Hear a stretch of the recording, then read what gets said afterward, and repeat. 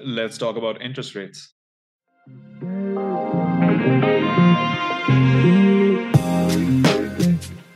Welcome to the Thought Bistro with Akhil and Vishru as a deep dive into a variety of interesting and thought provoking topics. Join them as they explore the world of ideas and broaden our collective horizons.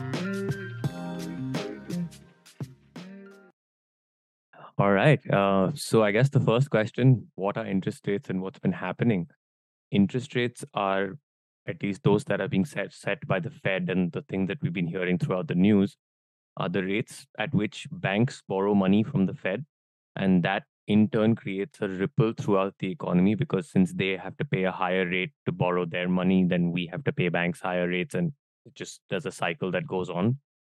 This is essentially done so that people end up spending more money on paying interest as interest rates are higher, and that then leads people with less money to spend on like goods and services. So less money is being circulated through the economy, and that sort of slows things down. At least that's the logic that I understand. And yeah, what do you have to say on this?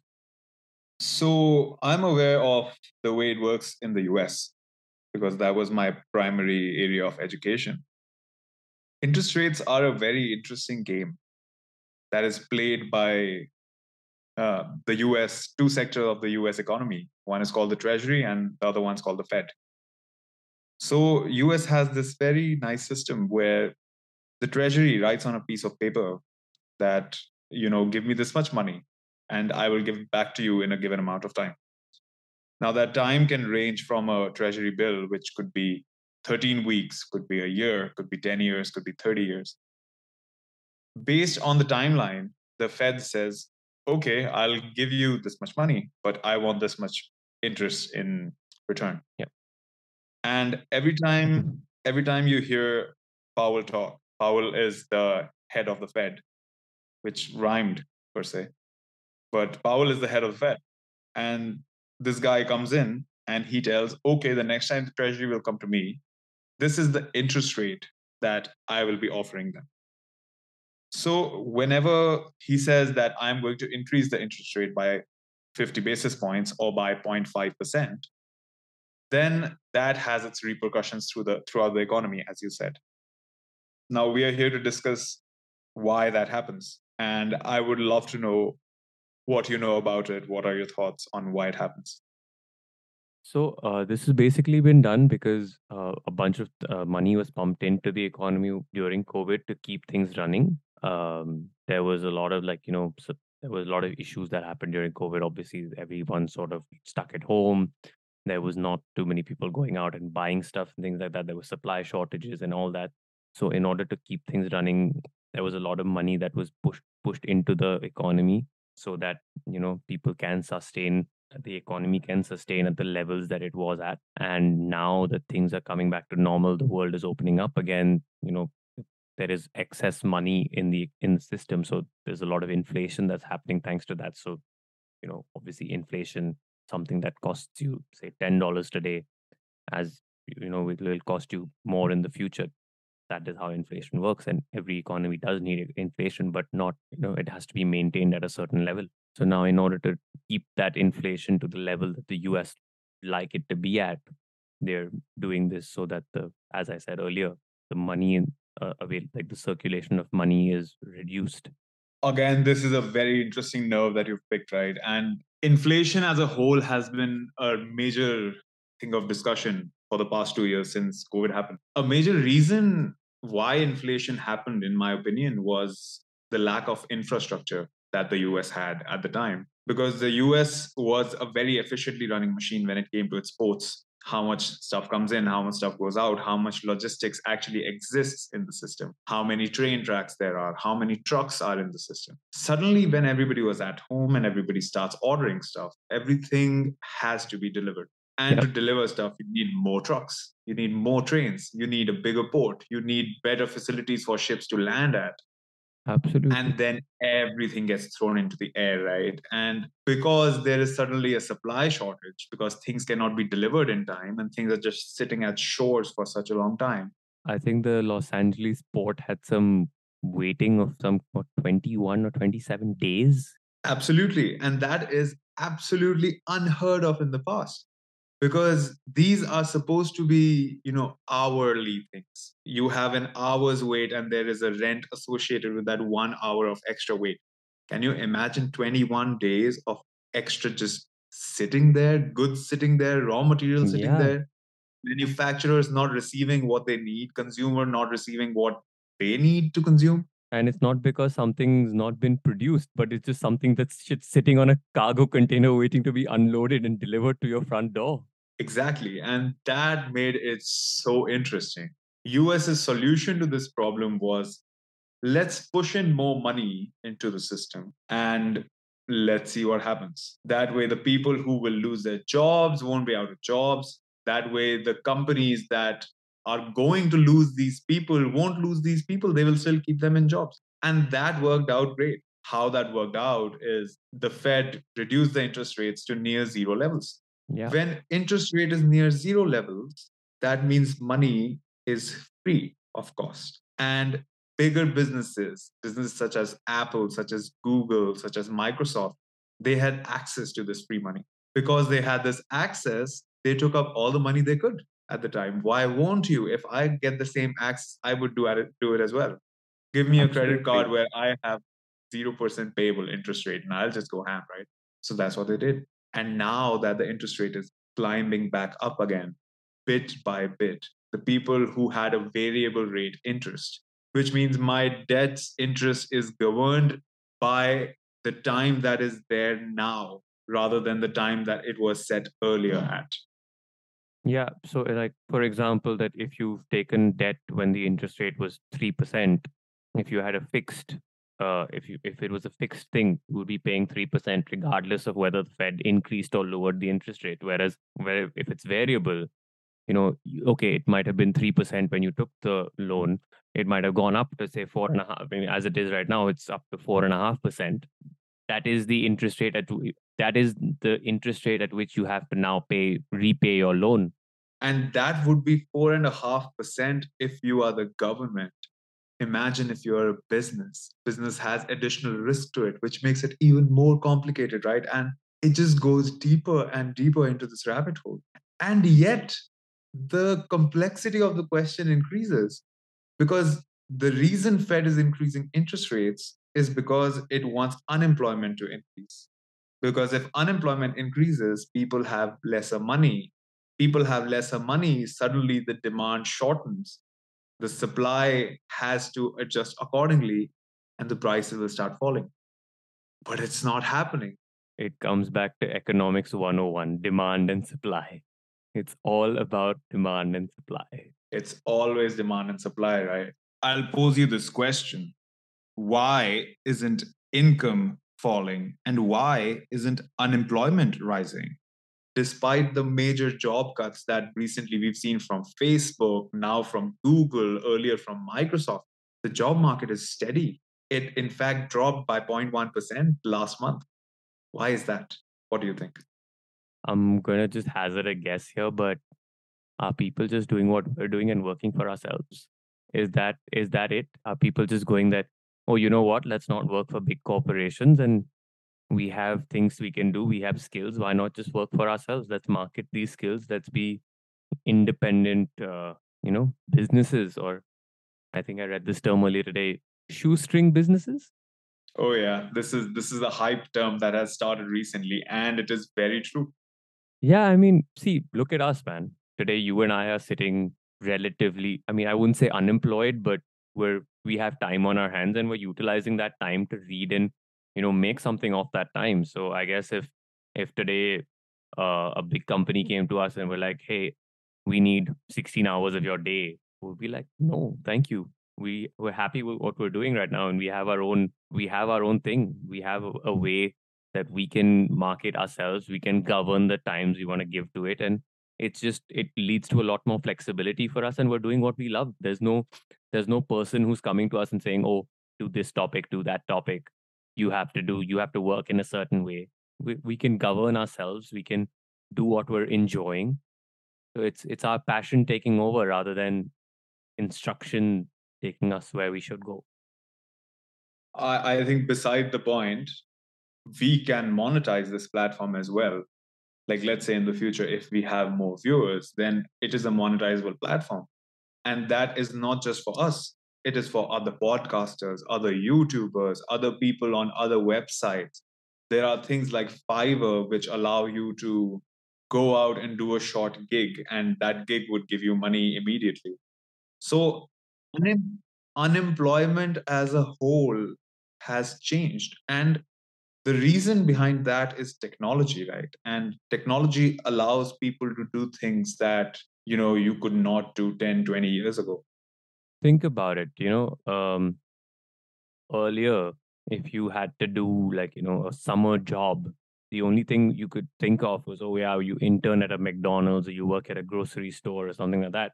But today, any student, any person who has what I say some companies would call non-marketable, like, no experience, no skills, they can just open a laptop, fire it up, and, record a song, make music, make, films. They can utilize, and they can do that for so much more, and they can get so much more out of it than maybe earlier, where you had to rent out a studio and actually get professionals to do this. Here today, a laptop and all the tools that we have available allow us to do so much more with this little bit that we have. I'll make it another step easier. You have a car, go and drive an Uber. You have a lawnmower, go and mow somebody's lawn. There's this company called Woof, right, in America. If you're not scared of dogs, go and walk somebody's dog, and you'll make 15, Yeah, $20. Or you will make some tip besides that. you see Urban Clap in India, you see Swiggy and Zomato and these things. You just become a driver for these. Like you have a scooter in India. I mean, like you have a scooter, which is the first sort of mode of transportation that most people of median or low median income households get. And you can become a delivery driver for one of these companies, and it's like, you're good. That's you don't even have to. You can just be a part. Like, you do as your time permits. There is no set agenda, there is no set time, and you paid for your time. Now, to link it back to today's topic, which is interest rates, how is this such a valid discussion? Because none of this requires debt.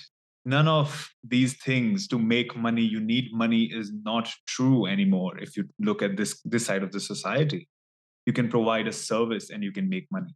The people making money from services are buying services. For example, I will get paid via marketing if I do. We will get paid via marketing if we do monetize this platform, and we will have to market ourselves if we want to get out in the world. So we will have to pay another platform, which will be paying somebody else to market themselves. It is just a crazy loop, right? It's just a cycle with a cycle with a cycle with a cycle. Exactly. And as this sustains, people continue to have money and people continue to have spendable money. And despite the interest rates skyrocketing, despite debt becoming very expensive, it does not bother the economy at the least. And we are able to see that live in front of us. Generally, economics is based on this, theoretical evidence, and economics is based on a lot of assumptions. Last 3 years, 2 years have been so fascinating in the world of economics because we can see everything. We can see what happens if you push excess money into a system. We can see what happens if you take away excess money from a system. We can see what happens if you oversell your house. And it will become visible more and more as we go forward, because some of the steps that the world has taken, some of the steps that countries like India have taken with an increase in debt to GDP ratio, which has again gone up by a significant number. It is at 95% right now. Earlier it was at 30% pre-COVID. So these things start building up and start showing themselves. But right now, regarding the interest rate discussion, the Fed is not getting what it wants. But what it wants, is that even a valid argument? Is it necessary to drop the employment? And is it necessary to drop people's income? That becomes a real question. Now, last time when Powell spoke, like 3 days ago, he said that we are going to slow down the increase in interest rates.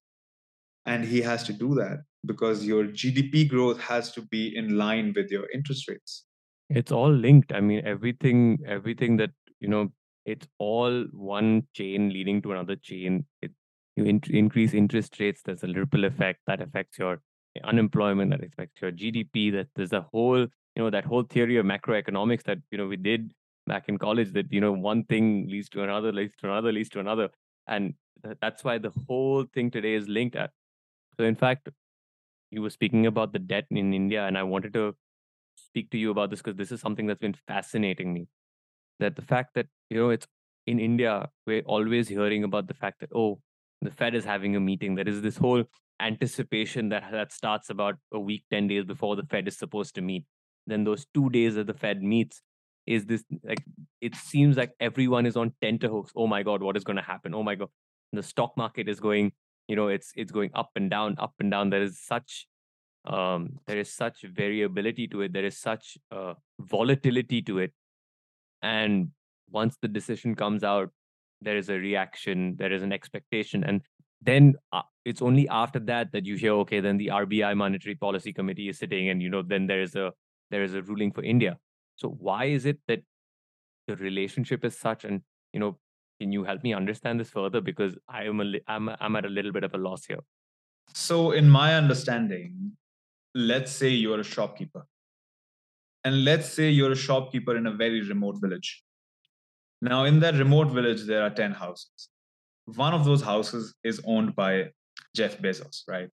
And the other houses are regular people, regular consumers that you have. Tomorrow, Jeff Bezos announces that my liquid income is going to go down.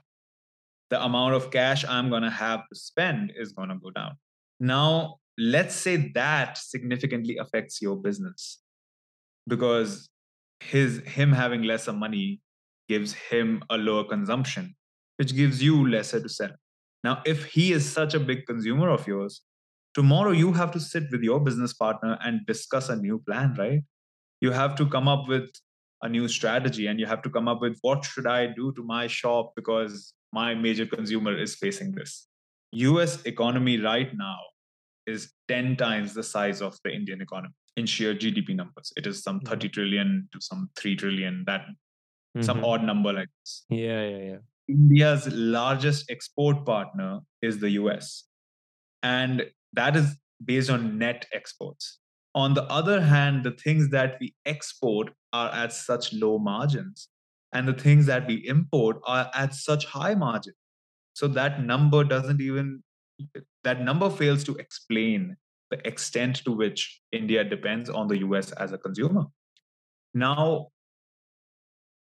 when the Fed announces a hike in the interest rate, the assumption is that the manufacturing segment of the US is going to have lesser debt, more expensive debt, lesser cash on balance sheets, and will have to pay more in interest rates in the future, as you said, than pay down their debts.